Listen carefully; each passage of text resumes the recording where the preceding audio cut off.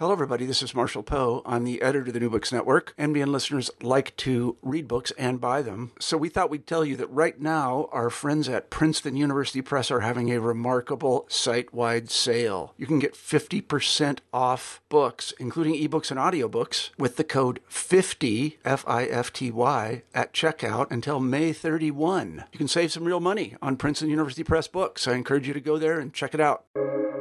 Welcome to the New Books Network. Good morning and welcome back to New Books in Eastern European Studies. I'm your host, Piotr Kosicki. I'm a professor of history at the University of Maryland in College Park.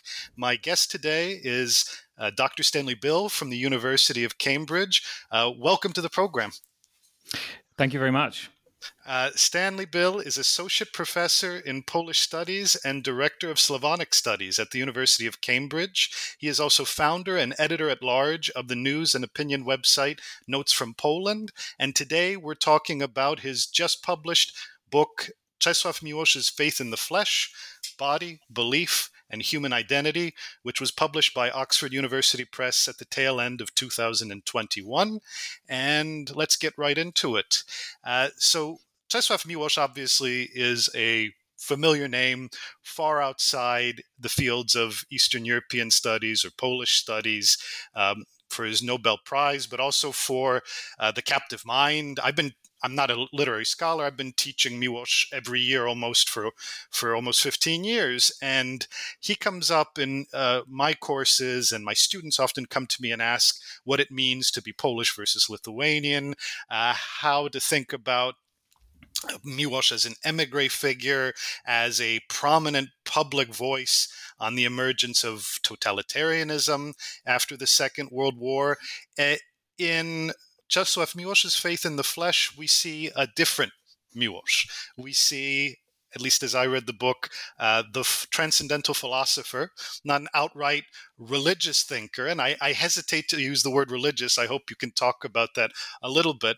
But someone clearly focused on the boundaries between the physical world and the metaphysical. If you could just start out, maybe, Stan, with a few words telling us what led you to this particular lens on Miłosz. Well, I think I was always quite interested in Miłosz as a religious thinker, and there's been quite a lot of work that's been done on Miłosz in that context in recent years, particularly in Poland. And I wanted to include that, and I wanted to follow up on a few lines of my own interest in those in that particular area. But I also wanted to push back against that a little, or change the focus somewhat. And in particular, to look at the way in which Miłosz is a very concrete, visceral writer concerned with the physical, material things of this world and of the human body, not just concerned with abstract metaphysical questions or political questions. Although what, of course, is most interesting about Miłosz to me in this book, for those of you that get the chance to have a look at it, is precisely that those two sides are intertwined in Miłosz's thought, that we can't separate the metaphysical questions from the very down-to-earth questions of the human body and the physical world.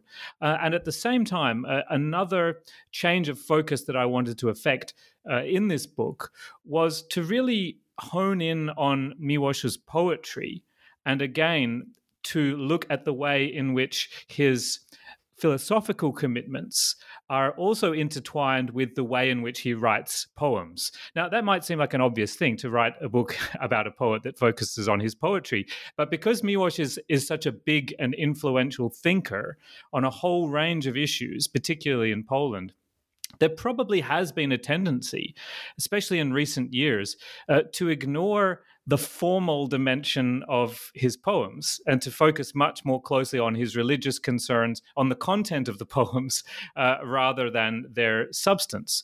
And so I really wanted to also spend quite a lot of time in this book looking at the substance of Miłosz's poems and the forms that he uses, and how those forms are very closely intertwined with his philosophical concerns, and indeed the way in which he does philosophy through those forms, through those poetic forms in many cases. So that's how I conceived what I was doing in this project. Well, I think this is a marvelous success on that score. It's just for those of you who haven't had the book in your hands yet in the audience. This is a really fine grained but really tightly written story, which actually brings these elements to bear. I think it's impossible to divorce the poetics from the philosophy. Certainly, in my mind, now that I've read your book, I wanted to ask if you might offer a little bit of a conceptual primer for our listeners, a few ideas, and obviously there's one in particular that I think needs to be highlighted, and that's transcendence. Although there are several others, right? Excarnation, embodiment, materialism. I mean, these are words with complex genealogies, and they take on a very particular meaning or plural set of meanings in your book. I wonder if you could maybe just hold us by the hand for a moment and introduce briefly what you think heuristically the reader needs to know approaching your book. Well, I think the book starts with a historical problem. It starts with the problem of what happened in Europe, and particularly in Central and Eastern Europe in the middle of the 20th century. The terrible mass violence that Miłosz and his generation witnessed in Poland in particular, which was, of course, one of the major victims of that violence, and people living in the Second Polish Republic, which was destroyed in the course of that violence, experienced unimaginable things, which we can only remark with terrible distress, some of which we can see again happening in Europe and in the same region after the Russian invasion of Ukraine. But this is where the book begins, with that historical question and with Miłosz's philosophical question that he sees as underlying the historical question of how did this happen? How was this possible in Europe in the middle of the 20th century? And one of Miłosz's answers is that a kind of scientific thinking, a reductive scientific thinking, what he sometimes calls the scientific worldview, what he sometimes calls crass materialism, what he sometimes calls reductive materialism, or simply reductionism, that this way of thinking, a way of thinking that he connects quite closely to Darwin and to what he understands as a biologization of human beings, a connection of human beings with simply the different layers of animal life on the planet, in a way that, in Miłosz's understanding, and of course in the understanding of many other thinkers of the 20th century, and the 19th century before, removes human beings from this particular significance that they have in a religious worldview as possessors of souls, as beings that are subject to that belong to a different moral order in a universe that has an order that is created by an all-knowing good God. And that this kind of understanding of the world, in the way that Miłosz conceives it, has fallen into insignificance in the middle of the 20th century and is continuing to do so as the 20th century progresses, and as he continues to write in the United States after the war. And that this has had historical consequences, that it's not possible to bifurcate so easily, that we come out of a science class with an understanding that human beings are animals whose actions can be understood in purely materialistic ways, and whose deaths don't have a wider moral significance necessarily, or no greater moral significance from a certain purely materialistic or biological point of view than the end of any other entity, physical entity. And then, on the other hand, walk into a social setting or a church or some other kind of environment where an entirely competing way of understanding the world would remain coherent. And Miłosz seems to understand that this is no longer possible to keep these two different visions, the scientific vision and the moral or religious vision, apart. And essentially what happened was that reductive ways of understanding the world made certain kinds of radical political visions in the 20th century possible. And he draws particular lines, and he's not the only thinker as well to draw particular lines that connect Hitler, for example, with particularly simplistic ways of understanding Darwinian ideas. Or he also connects Marxism in a more complex way, with ideas of sort of reductive scientism as he understands it. And so what Miłosz is ultimately saying is that what has led to this violence is a much wider crisis in European civilization above all, although he does have a tendency to generalize and to universalize the European or the Western world, or the world that takes up the European cultural inheritance to a kind of universal heritage. That's certainly the way he tends to understand things. But nevertheless, this civilizational crisis he understands as being much deeper. It's a crisis of values. It's a crisis of meaning, as the title of one of his important poems, and that this is the crisis that he, therefore, as a poet, is in some way trying to confront or to respond to. How can one reestablish the value, perhaps above all, of the human individual in the face of these big philosophies, of the big political philosophies of the 20th century that have focused on historical processes, on big processes, on biological processes, as Miłosz understands, and he very much connects biology and history. Nature and history are two sides of the same coin, as Miłosz often seems to present it in his poems.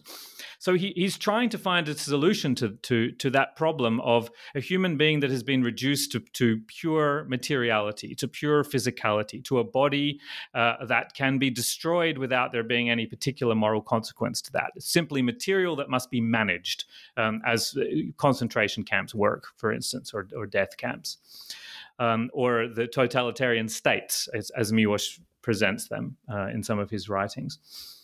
So if that's the way in which the human being is understood today, how can that be resisted? And one approach would be to turn back to the older ways of seeing, to in some way reestablish those, or find new ways of expressing ideas of a human being that has a soul, that transcends mere materiality, that transcends a merely bodily existence. And Miłosz, there is nostalgia in Miłosz's writing. There is a looking back to an earlier era and a lament for the passing of what he calls in one of his poems, second space.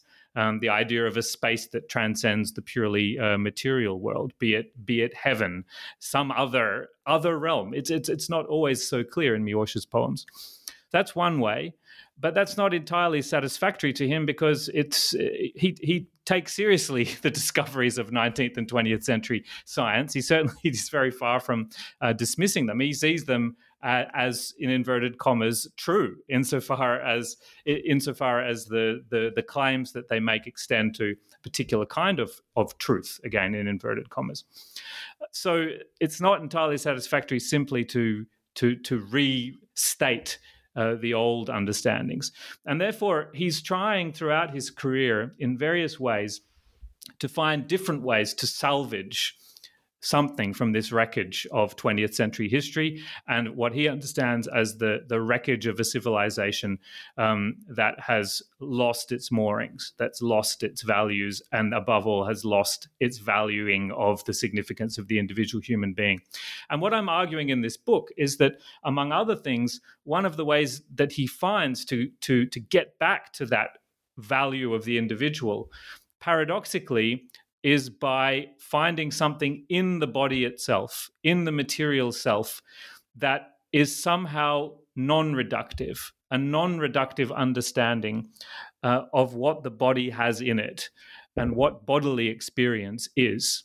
And very often we find, therefore, that when Miłosz's poetry is religious, or when it is making an appeal or gesturing towards the existence of God, or of heaven, or of some kind of human existence beyond the purely physical, it is very often through ecstatic forms of sensual experience, through a very close encounter with the physicality of the poet himself, of individual human beings more generally when he's writing in the abstract. So it's very hard to talk about these contradictions and paradoxes, and Miłosz finds it very hard to talk about. In fact, he says at one point that he spends his whole career grappling with this problem of the body and what the body's relationship is to what is beyond it, or not beyond it. And this book, in a way, is continuing Miłosz's attempts to grapple with that problem by looking at those poems in particular throughout his career, in which Miłosz is addressing the question of the human body. Well, the point that you've just raised about the contradictions and the contradictory aims and the contradictory faces, I'm thinking about this both in terms of the how marvelously you've sketched the context and the larger goals that Miłosz had personally and philosophically, but also about the fine-grained elements of substance and form that you raised a few minutes ago. And I would ask, maybe it's a two-part question, but I think that the two parts are really quite intimately related, and in some sense maybe help us to put a face on this question of how far back Miłosz was looking and what he was looking for. Namely, on the one hand, it seems Gnosticism, Neo-Manichaeanism, right, the early Christian quote-unquote heterodoxy or heresy are deeply present throughout both the substance and the forms of Miłosz's poetics. On the other hand, clearly a figure, a writer, a thinker inspired by the literary traditions of his own fellow countrymen. You bring in Jan Kochanowski, right? So we're talking about longer legacies here, but also more substantially and more immediately Adam Mickiewicz. On the other hand, William Blake, major Christian heterodox thinker and artistic creative figure in modern European history, and another figure presenting so many different faces and so many contradictions. I bring up these different examples by way of asking, do you feel in the end that Miłosz was building a kind of creative scaffolding for himself as he was seeking to resolve these contradictions? Or at the end of the day, was this a personal, I hesitate to use the phrase faith crisis, but certainly that was part of it, right? And I ask myself this question because sometimes it feels like we're talking about a kind of collective notion of salvation, but he's hesitant and he hates that at the same time for exactly the reasons you've outlined, because fascism and Marxism went that way in the end. And yet there's something a bit too banal about focusing merely on an ethics rooted in flesh in the everyday,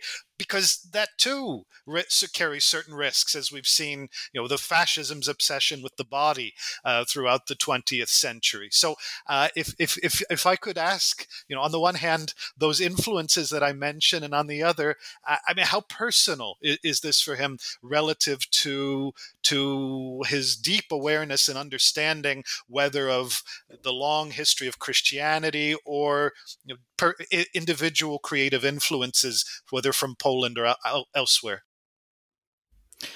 Okay, that's a big question with so much in it, and it's a great set of questions and very difficult ones to answer, and ones that I think Miłosz himself would have found difficult to answer. I think it is deeply personal. I don't doubt the sincerity of his crisis and the way in which that this is both a crisis of faith in the religious sense, but as I've suggested before, what he sees as a wider civilizational crisis that is therefore beyond him. But I think here it's worth raising one of his best-known non-fiction books in English, which is translated as Native Realm. It's Rodzinna Europa in Polish. And this is a kind of biography in a way, but it's not a traditional biography. And I think it's quite characteristic of what Miłosz does, because it is a social biography. So he's telling the story of his region, not just of Lithuania or Poland or of Central and Eastern Europe even, but the broader, but Europe. That's why he calls it sort of native Europe and Rodzinna Europa. And he's telling that story through his own story, through his own personal story. And so, therefore, the personal and the historical and the political are all very much linked for Miłosz. He sees his own life, or at least the way in which he is going to represent his life, as very much reflecting wider phenomena. And therefore, whether the particular questions that he's grappling with are always very faithful representations of, things that actually happened to him is perhaps not that relevant. I think sometimes, the line between, in his poems, for instance, the persona of the poems often recognizably Miłosz on one level, but on the other level, we need to treat that with a great deal of suspicion and understand that there is a distance between the I of the poems and Czesław Miłosz, the person. And this is often because he is strategically trying to create, I think, as you suggested before, a scaffolding, he's creating a persona through which he can approach a range of political, historical, and philosophical and religious questions.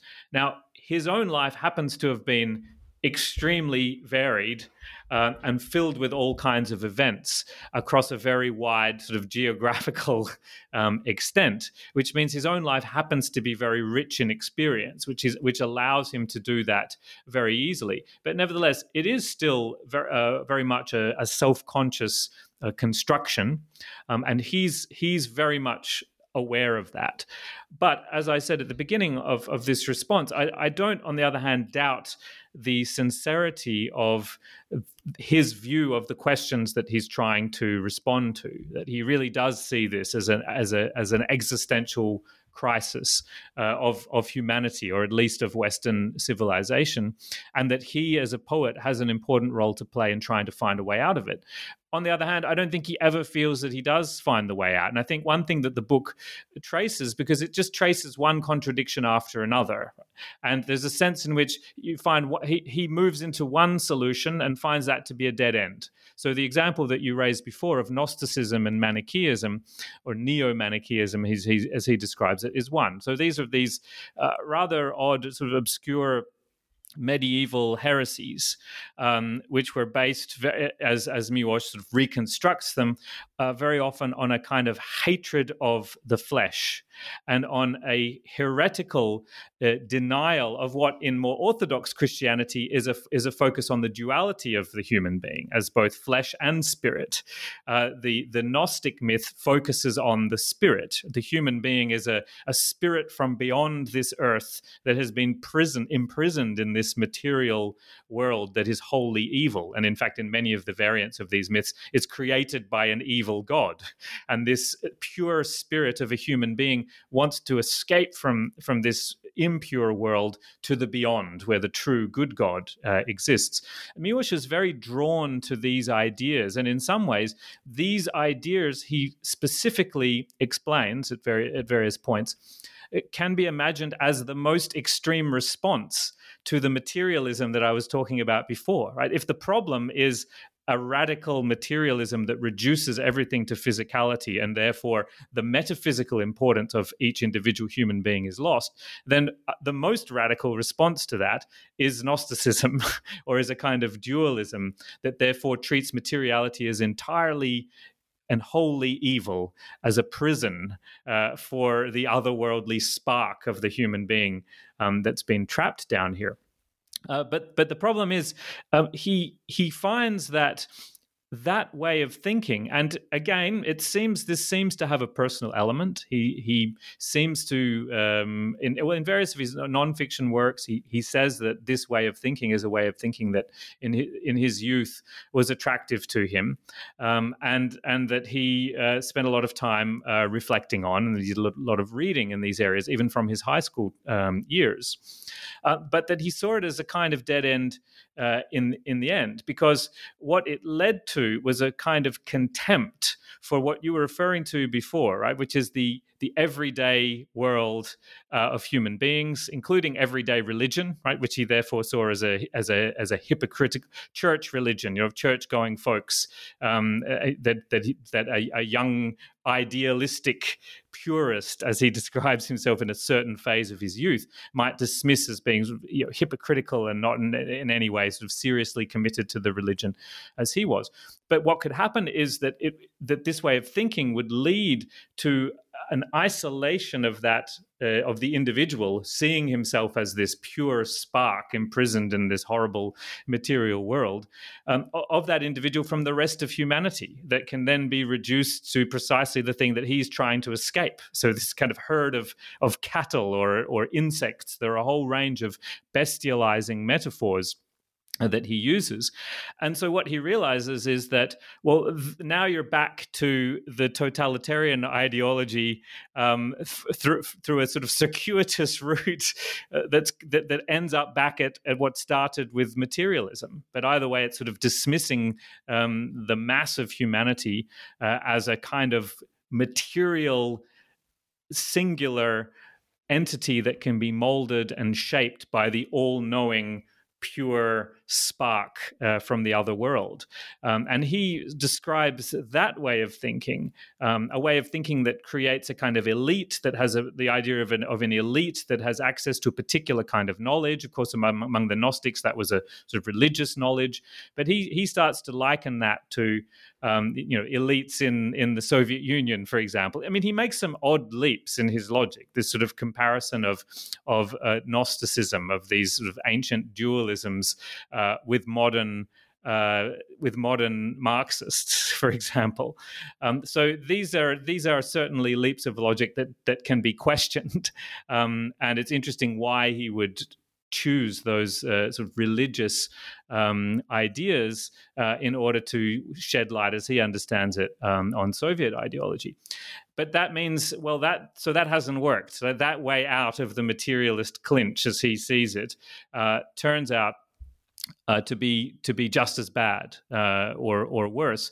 And so then, and here we do see a kind of turn in his career. I think there is a turn away from that Gnosticism, as he calls it, or Manichaeism, in the middle of his career when he explicitly, I think, decides that he wants to reject that way of thinking, which he also sees as an arrogant way of thinking that's connected with pride, or what he describes in a religious way as the sin of pride, and therefore he wants to embrace a humbler kind of existence as a man of the crowd, as he sometimes says, or he sometimes puts this, as a bodily being that belongs to this animal herd of humanity in some way, and that if there's any salvation, it's in this. And so that's when he starts to, I think, to explore bodily existence. Now, he's always done so. So in Miłosz's career, all of these contradictory trends are present from the beginning to the end, just perhaps in different proportions. And I think there's a moment in the middle of his career when he starts to explore that very seriously. And just to conclude these thoughts, in the religious dimension, that means also a return to the type of religion that he's previously, to types of religion that he has previously described his contempt for. The religion of the herd, religion as ritual, religion as being together with other people in their bodily forms, going through the physical motions of the Catholic ritual, in the case that Miłosz is most attached to, as somebody who did describe himself as a Roman Catholic through much of his life. And so it turned towards that kind of religion against this sort of purifying religion that is more intellectual and abstract in its focus. So we do see this transformation over the course of his career, or at least a performance of that transformation in his writing. Thanks very much. Since you brought up the attachment or the extent of his, let's call it his attachment on the level of identity to Roman Catholicism, I wanted to maybe push you on 2 points. And one, you do talk about in the book. I was hoping maybe for our listeners' benefit, you could say a little bit more. And the other doesn't come up in the book, but I'm allowing myself for a second to put on my hat of a scholar of Roman Catholicism, and I'm curious what you think. The first has to do with the Eucharist, because when in the context of Roman Catholicism, body means something very obvious and has instant theological significance. We don't have to get into the terminology of Christology, but body and blood of Christ. And it seemed to me, one thing that I wasn't clear on, I was glad to hear what you said a moment ago. I thought that really, it came through in the book, and it resonates clearly what you said just now about the continuities throughout his career. I'm curious if you see his relationship to thinking about the Eucharist as a continuity. There's this wonderful lyric you quote from, I remember, 1933, Rano, Morning, which is obviously at the very beginning of his career. And I'm curious if he, toward the end of his life, would have recognized his own earlier thinking about the body and the blood of Christ in the context of what we've been talking about. And the reason, I mean, this is the second part, the question I'm going to sort of bring in from my own field of interest has to do with Thomas Aquinas, Thomism, which I know that Miłosz, he read, for example, Jacques Maritain, the French Thomist thinker, quite diligently in the late 1930s. He translated Maritain quite famously for the underground publishing during World War II. And this idea of being cast in the image of God is an echo, I think, of some of what you've said, but it's not the same. And referring to Maritain or to Thomas Aquinas has very different implications within the Christian tradition than referring to Blake or Mickiewicz or these heretical or heterodox phenomena within Christianity. So if I can ask you maybe the most mainstream among Christian attachments, right, to the body and blood of Christ, and then to what extent does that maybe shape how he understands the boundaries of his own influences within Catholicism? And here, like I said, I would say Aquinas, Maritain are far more mainstream than most of the figures who come up in the Poetics as you present them, entirely convinced, as far as I am. Thank you. Yeah, a really, really good 2 questions again there. I think one thing that's quite interesting about Miłosz's poetry when you're looking at it from a religious point of view is he doesn't say very much about Christ. And there's a question of why that might be. So there are these implied references, and I talk quite a lot in the book about body and blood. You know, so as you say, there is this implication of the Eucharist, and it's quite strong in that early poem. And I talk about that a little bit in that section. This poem Rano, which is translated for the first time in the book, which very much suggests this ecstatic bodily existence. Now, this is an unusual poem because it also has a political stake, and it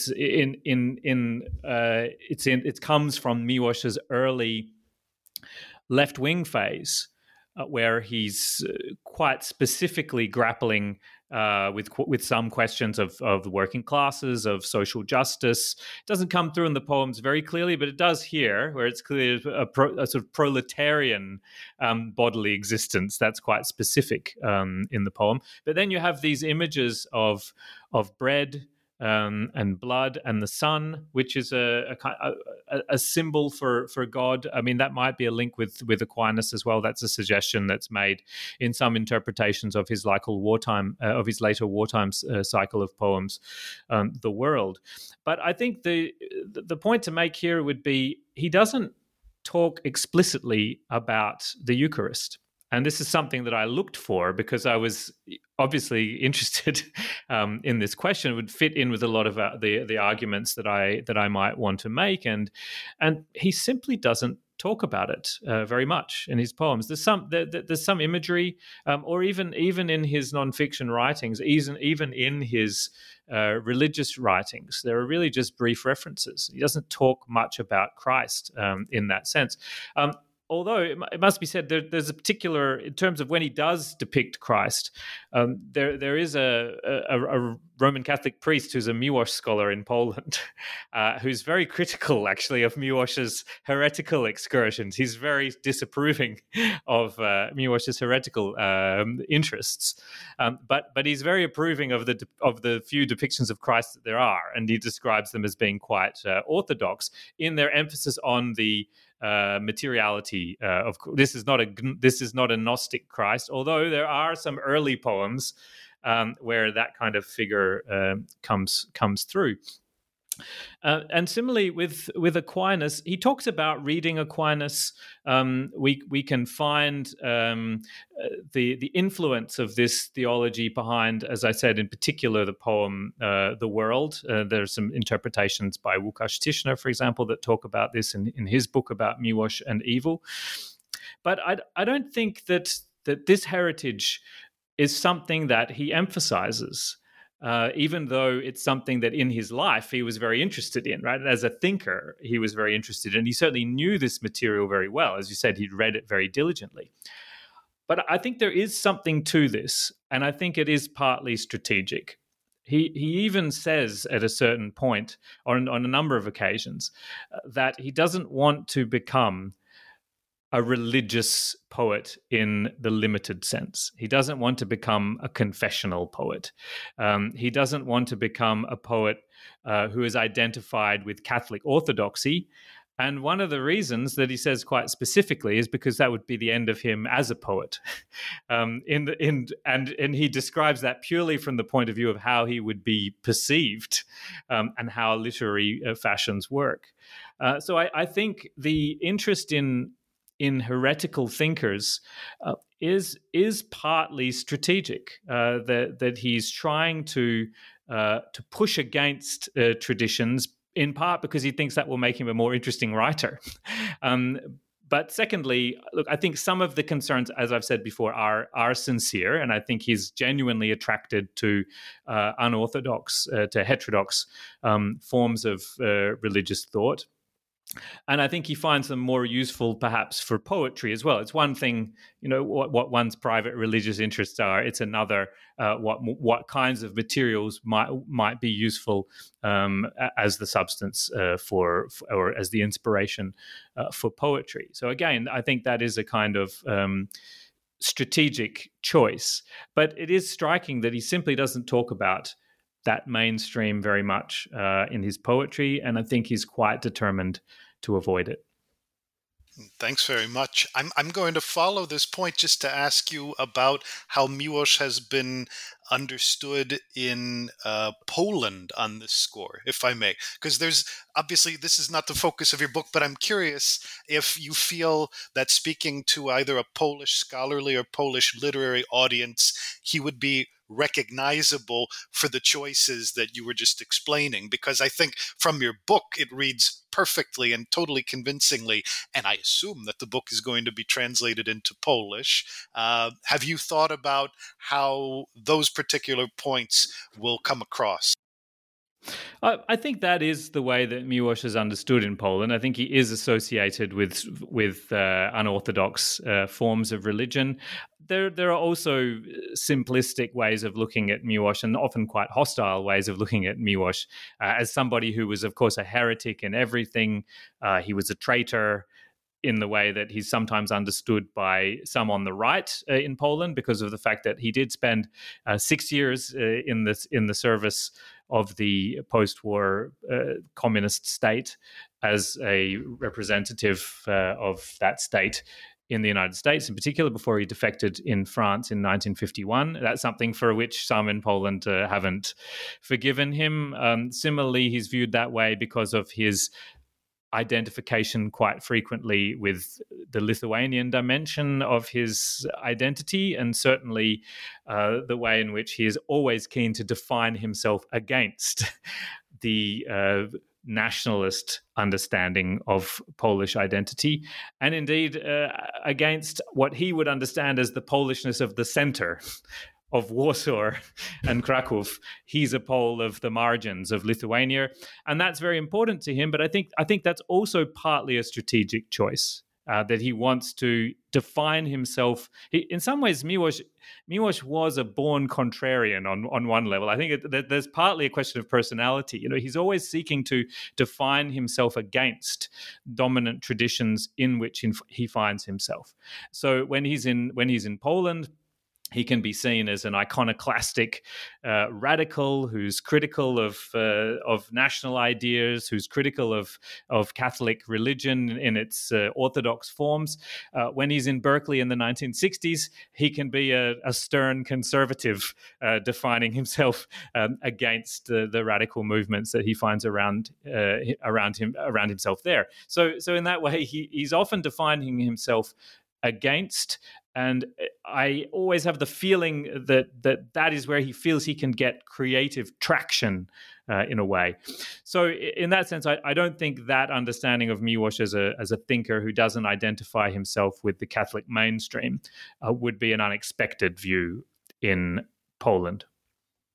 The contrarianism that you were just describing, I'm curious, there's a very important chapter in your book, obviously, about gender and gender's role in the poetics of transcendence and materiality for Miłosz. And in some ways, he comes off deeply conservative, but there are very clear tensions that I think you point out very convincingly. I wonder if you could just talk about that for a moment, because I had that in the back of my mind also when thinking about how Miłosz is received. In some ways, that his understanding, I think you talk about the feminine quality of embodiment as opposed to the masculine quality of rationalism, rings very badly, if I may put it that way, for mainstream 21st century ears, at least in the Anglophone scholarly world. I'm not asking you to necessarily comment from today's perspective, but the was that contrarianism, or do you feel like he genuinely felt that was a real commitment within his poetics to this notion of a more conservative approach to gender? I think his conservative approach to gender, and there's absolutely no question about that. And there are certainly times in his life where you could describe that as misogyny, and in fact, he describes it of himself as as a sort of misogynistic tendency. He's dismissive quite contemptuously of feminism in the 1990s, which the 1990s is a very important time for Polish feminism, for example. And there's a poem that I talk about, which is addressed to the feminists, which again is quite contemptuous towards them, which it's notable was not translated into English. And that seems to me like his recognition, like there are certain things that he could get away with perhaps in Poland in the 1990s in writing about women, about gender and about feminism that he would not have been acceptable to a US audience at that time. That's the only reason I can see why that poem wasn't translated. So look, I think he is deeply conservative in his view on gender, and I think there's a lot more that can be written about Miłosz and women. And in fact, I have to say that there was a certain point in time at which the book I wanted to write was about Miłosz and women. And in the end, I have a very substantial chapter. And I think I'm interested to hear you highlight it, because I actually think it's the most important and interesting chapter in the book from my own point of view, about how Miłosz is using what in many ways are the oldest gender stereotypes and dichotomies in Western civilization. So these dichotomies are not really challenged ever in Miłosz's writing, and they are very often structuring symbols for the ways in which he understands religious questions and philosophical questions, and they're right through his poetry. So these are the identifications that you were talking about before. So identifications of the masculine with mind, with culture, with reflection, with thought, with transcendence. and the association of the feminine with body, with nature, with instinct. These are, of course, very, very familiar dichotomies, and they're dichotomies that feminist thought has, of course, engaged with very closely in the critique of them. And that's partly what I do in this chapter. But what I also find is quite interesting that Miłosz is doing at various points in various poems is that he is doing what a certain strain of feminist thinker also does. And the feminist thinkers that I talk about are Julia Kristeva, Luce Irigaray, and Elizabeth Gross. And this is to take those dichotomies and, at least to a certain extent, strategically embrace them, but invert their valence, right? To reclaim what the feminine is, right? To say that there is something that can be defined as feminine styles of thinking or womanly styles of thinking. This is something that certain kinds of feminist thinkers are interested in doing. Now, obviously, there are other feminist thinkers that reject that entirely, right? So that's a debate within feminist thought, and it's a debate that's moved on quite away from when Miłosz was writing. But there are moments, and I'm hesitant. I don't want to push this too far. I'm not trying to say that Miłosz is a feminist thinker in some dimension. He's very, very far from it. But there are moments where he does preserve that dichotomy while inverting its valence. So he places feminine body, instinct, connection with nature, intuition above masculine reason, mind, culture, etc., and identifies himself in particular as a poet with the feminine side. Right? So he says that as a poet, I am a woman, right? So my poetry is with my feminine side. He's drawing here on the sort of Jungian ideas to some extent. He even talks about the anima, the feminine anima, which is the source of his poetry as he understands it. And so he sees himself as having both masculine and feminine dimensions. Now, very often the feminine dimension is threatening in Miłosz's poems, and I make this very clear. And it's a destructive element that is opposed to civilization and culture and thought and rationality, and that appears as dangerous. But there are other moments where that is productive. And it's the source of creativity, and it's the source of poetry, and it's what brings human beings to a closer connection with their fundamental identity, their bodies, as Miłosz understands it. So it's a very sort of problematic set of ideas, as you suggested at the beginning, and these dichotomies, of course, have been the subject of critique for many decades, and Miłosz continues to reproduce them uncritically, and very often there are ideas that are verging on misogyny in his poems and in his writings.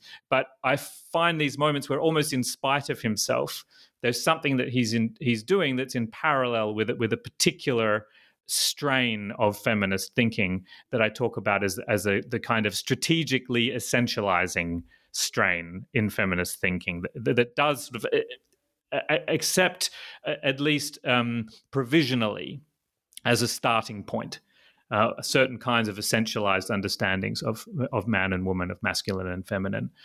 But in order to invert their valence, and ultimately to critique them. Now, Miłosz never takes the additional step to critiquing those dichotomies, but he does invert the valence, and that's something that I talk about in that chapter, which to me was the most interesting to write, and I would love to see more. And I do want that chapter to be a feminist critique of Miłosz's poetry on one level, and it certainly is, and bringing in some of the thinkers that I talked about before, using Kristeva and Irigaray and Gross in particular as tools to deliver a critique of a feminist critique of Miłosz's poetry. But I think there's a lot more that can be done, and I would like to see more work done on Miłosz and women, and more feminist criticism of Miłosz, and that which already exists. I draw on gratefully in my chapter, but I think there's more that can be done in this area. It's such a rich chapter. I do want to push one follow-up on to what you said, which is to go back to the framing with which we started about religion, and also these various conflictual impulses with which Miłosz is wrestling. Because I was using the word conservative before, you used it as well, and on the other hand, from the standpoint of conservative Catholicism, one would look for a Marian role for women, and one would think also about Mary, the Virgin, sort of this virginal quality in relation to Christ. But I'm considering the relative absence of Christ from his poetics, and Mary in that context. It seems that there is ground potentially for an escape from a kind of reification of old patterns of understanding woman as, let's say, institutional Catholicism would put it, even though his instincts seem to be often to identify femininity precisely as you've described at length beautifully in the chapter, with the more conservative cultural norms and constructs. If I can just put a fine point on it, do you feel like... Yeah, sorry, go ahead, no, Stan. Sorry, go ahead. You should ask your question, but what you've just said has triggered something that I need to add in fairness to Miłosz. But go ahead with your question. Go ahead. I want to hear what you have to say, please. Well, I was just going to say that I think he uses these ideas as convenient poetic symbols. And the reason he uses them is to some degree because they're so deeply embedded in the culture, in poetry that comes before him, in the Bible. Whereas in his life, it's a little bit more complex. I mean, one thing that's striking in his life is that he has a series of relationships with women that again intertwine this sort of intellectual admiration with physical relationships. So, relationship with the philosopher Jean Hirsch, for example, or a later affair, in fact, that he had in the 1980s with a journalist, which was, clearly and sort of intellectual relationship as much as a physical relationship. So there is, it's not quite as simple in the way that Miłosz looks at women, but I think that he's using a particular set of symbols from poetic history and particularly from scripture that carry a lot of resonance to convey some of the ideas that he wants to convey. So, but I just think that's worth pointing out in fairness to Miłosz, that he had a lot of intellectual partners who were extremely strong women thinkers who were very influential on him. Simone Weil is another, and he expresses his sort of admiration for these thinkers and puts them at the center of some of his ideas. That was exactly where I was going to take the question. In fact, in some sense. Okay, so I anticipated in some way. Yeah. Well, yes, that's it. Thank you. Really, where would you feel that his commitments on gender follow his commitments on religion, or the other way around, or go hand in hand? And it seems like it depends on the given context within his poetics. Yes, and I think again it might, that aspect of contrarianism might arise, that he's able to be a conservative when he feels that he's pushing back on ideas that are dominant around him, as he may have felt in the 80s in California, for example, and therefore to intentionally amplify some of those more atavistic dimensions to his ideas on gender. But I think, look, in very simple terms, he is probably he's a product of his time and a quite sort of, and he's very much. And I don't think he changes those sort of quite traditional ideas on relations between men and women, but he certainly has a lot of important women intellectual partners. across his career.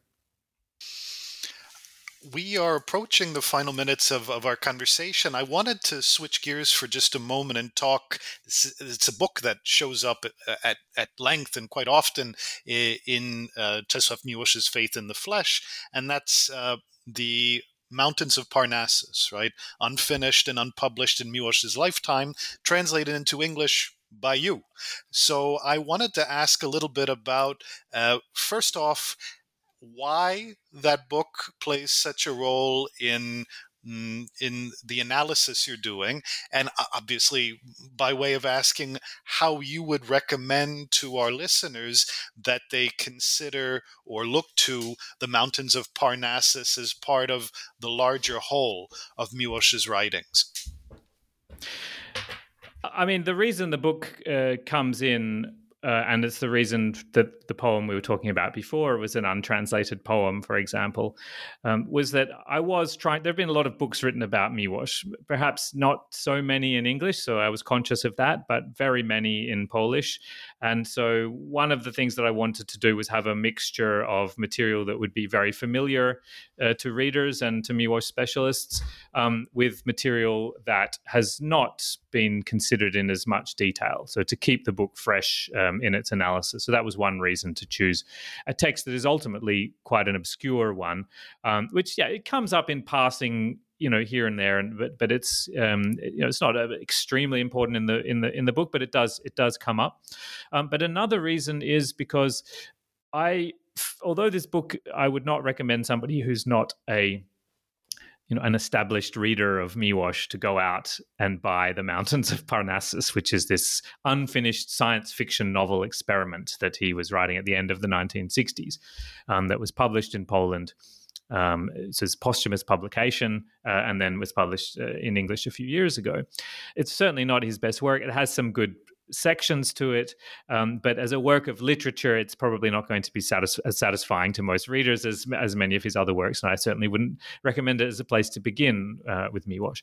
However, I think that his act of grappling with this strange genre of science fiction allowed him to crystallize, or forced him in a way, or perhaps that was what he was trying, that was the reason he was engaging in this experiment, to express some of the broader themes that underlie much of his work. I found in a clearer way than comes through in some of the other works. Perhaps in part because it is a slightly weaker work, so it ends up being more programmatic, and he's sort of telegraphing some of the ideas much more clearly than he would in his subtler works. So I found that there were certain points in the book where it was very helpful, while the main analysis might have been devoted to those more important works from an artistic point of view. Sometimes the underlying themes that were coming through those works that were echoed in the Mountains of Parnassus could be more easily shown and demonstrated by drawing a comparison with that sort of lesser work. So I found that was a useful tool at a couple of moments in the book, because he uses some of the conventions of science fiction to treat these same problems of bodily existence. So you have a character who's kind of like a science fiction. You have characters who are like science fiction Gnostics. They're able to abstract themselves from their physical existence by new technologies that allow them not to age. And then because they travel vast distances across space because of the effects of relativity, when they return to Earth, the people they know have aged and have been subject to these physical processes of time, whereas they remain this pure, unchanged elite. So this was Miłosz, in a way, representing that problem that at this point in his career he's really grappling with. This is the turning point that I talked about before, where he's beginning to reject these Gnostic ideas and decide that what he needs to do as a poet, and perhaps as a person, is to embrace the fate that he shares with all other human beings, which is that he's a finite bodily being, and that's something that one of the characters in this science fiction novel, unfinished science fiction novel, has to also face. And I felt that it came through the point that I was making with the particular clarity in that work. And so that's why I chose it, while it's also something a little bit fresh. And so putting that alongside some of the more familiar works, some of the greater works, artistically speaking, I found was striking. Well, your point about his realization of being a finite being actually leads me to my last question about Miłosz, which is that old age is highlighted early on in your book as a moment of real turning point. I mean, it seems that in general, your account of Miłosz is one of fairly stable continuity in terms of a lot of the trends, although you mentioned the turning point in the middle of his career, but numerous realizations about the body in old age. And you talk about his horror and revulsion at nursing homes and the experience of seeing what happens, obviously, to his spouses, to friends. I wonder if those realizations that come to Miłosz in his old age change any of the lessons that, or the characterizations that we've been discussing? How would you assess Miłosz in the final years of his life relative to all the various trends we've been describing? I think in old age, it's very difficult, or it's much more difficult to embrace this ecstatic vision of a bodily identity through which, if at all, one is connected with the divine. As the body is deteriorating and subject to illness, Miłosz was very healthy until a very old age. He lived a long life, and he expressed his gratefulness and astonishment at that fact. And he did watch those around him suffering and dying before he died. But I think in the late phase, one certainly does feel that he returns to some extent to this very powerful sense, which never departs from his poetry, of the distinction between, or the sense that the self as consciousness always has of its distinctness from its body, which is a kind of, on some level, this is the dual reality that Miłosz is trying to grapple with and capture in his poetry. That on the one hand, we understand that we are our bodies, that our bodies are us, and that our minds are part of our bodies and are also physical, and that we don't exist without our bodies. But on the other hand, there's a part of us, as Miłosz observes on many occasions, that feels separate from our bodies. And one can look at one's body in the mirror as a kind of alien thing, or as a thing that increasingly, as one gets older, has things wrong with it.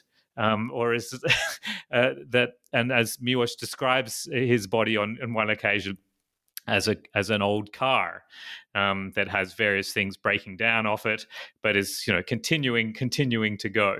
So that sense in the late phase of his poetry, I think, is quite powerful again.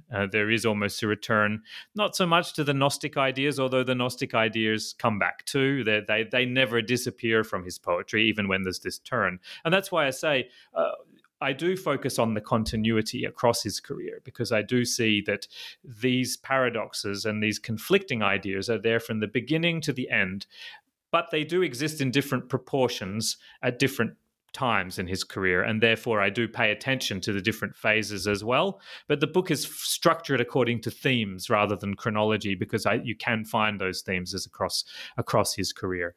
But in old age, I think there is again this sense of distance from the body, and this sense of what is this mysterious I that feels its separation from its own physical manifestation. Thanks very much.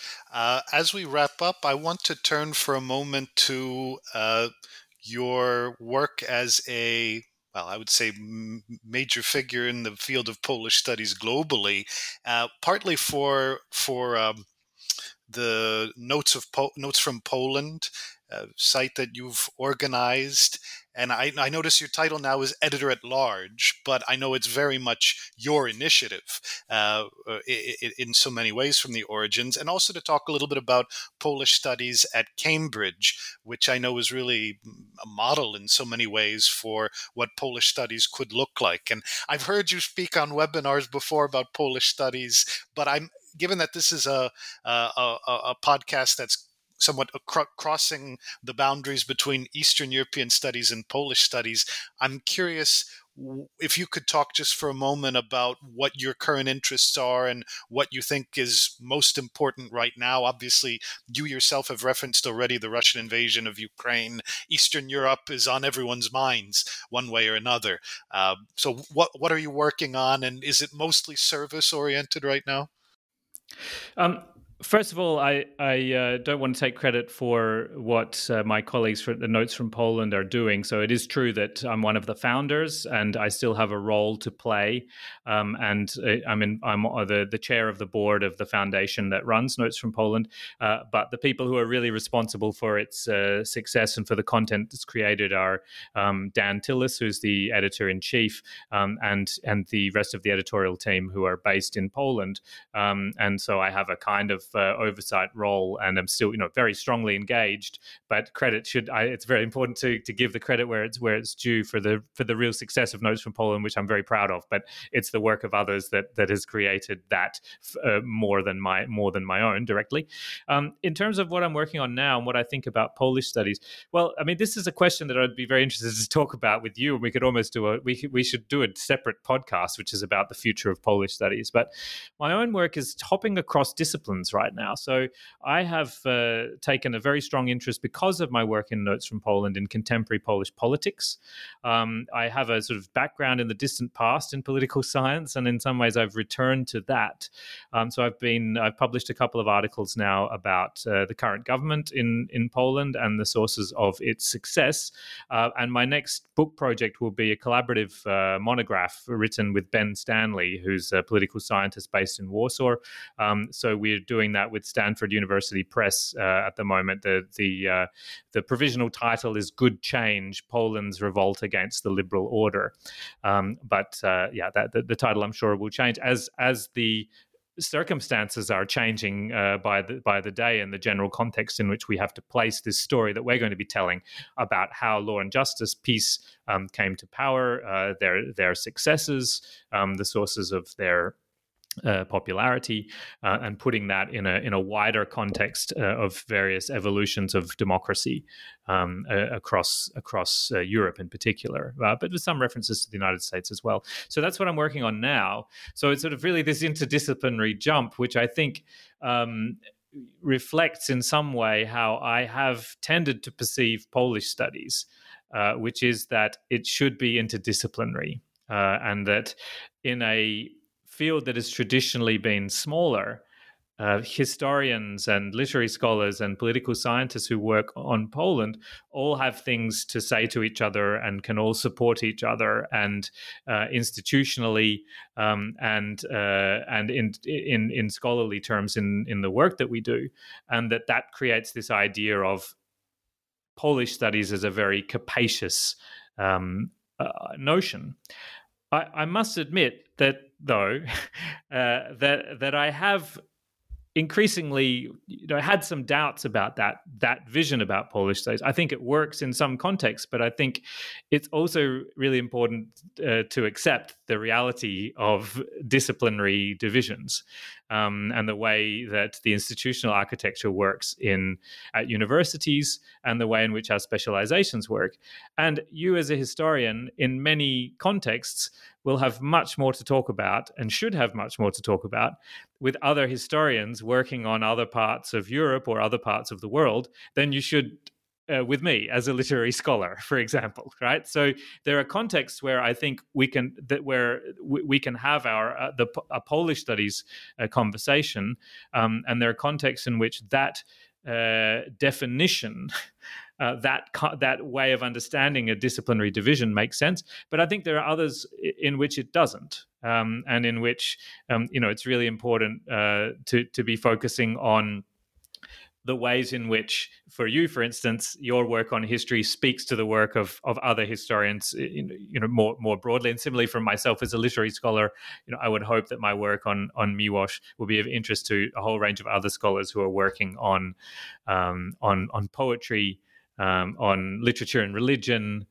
on literature and the body, etc.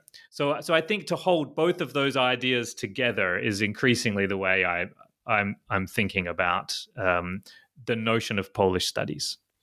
Well, this certainly would be my own approach as well. I'm excited to hear about your new project. Obviously, it is a living and breathing organism as we monitor, especially the shifting sands of the regions.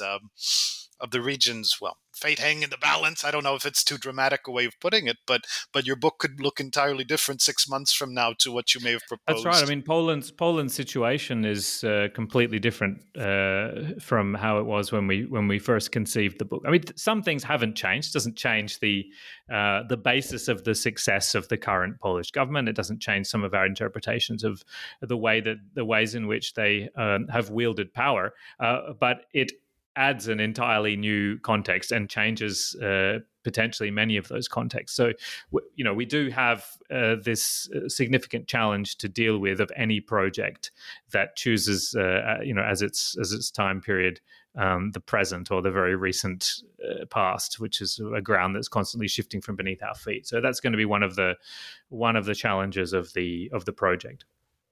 Okay, well. We will have to arrange that separate podcast on the future of Polish studies because I'm very excited by the prospect of discussing it with you. For the moment, I want to commend to our listeners Stanley Bill's wonderful new book, Czesław Miłosz's Faith in the Flesh, Body, Belief, and Human Identity, just out with Oxford University Press. And my guest today has been Stanley Bill, Associate Professor in Polish Studies and Director of Slavonic Studies at the University of Cambridge. Stan, thank you so much. Thank you so much for having me.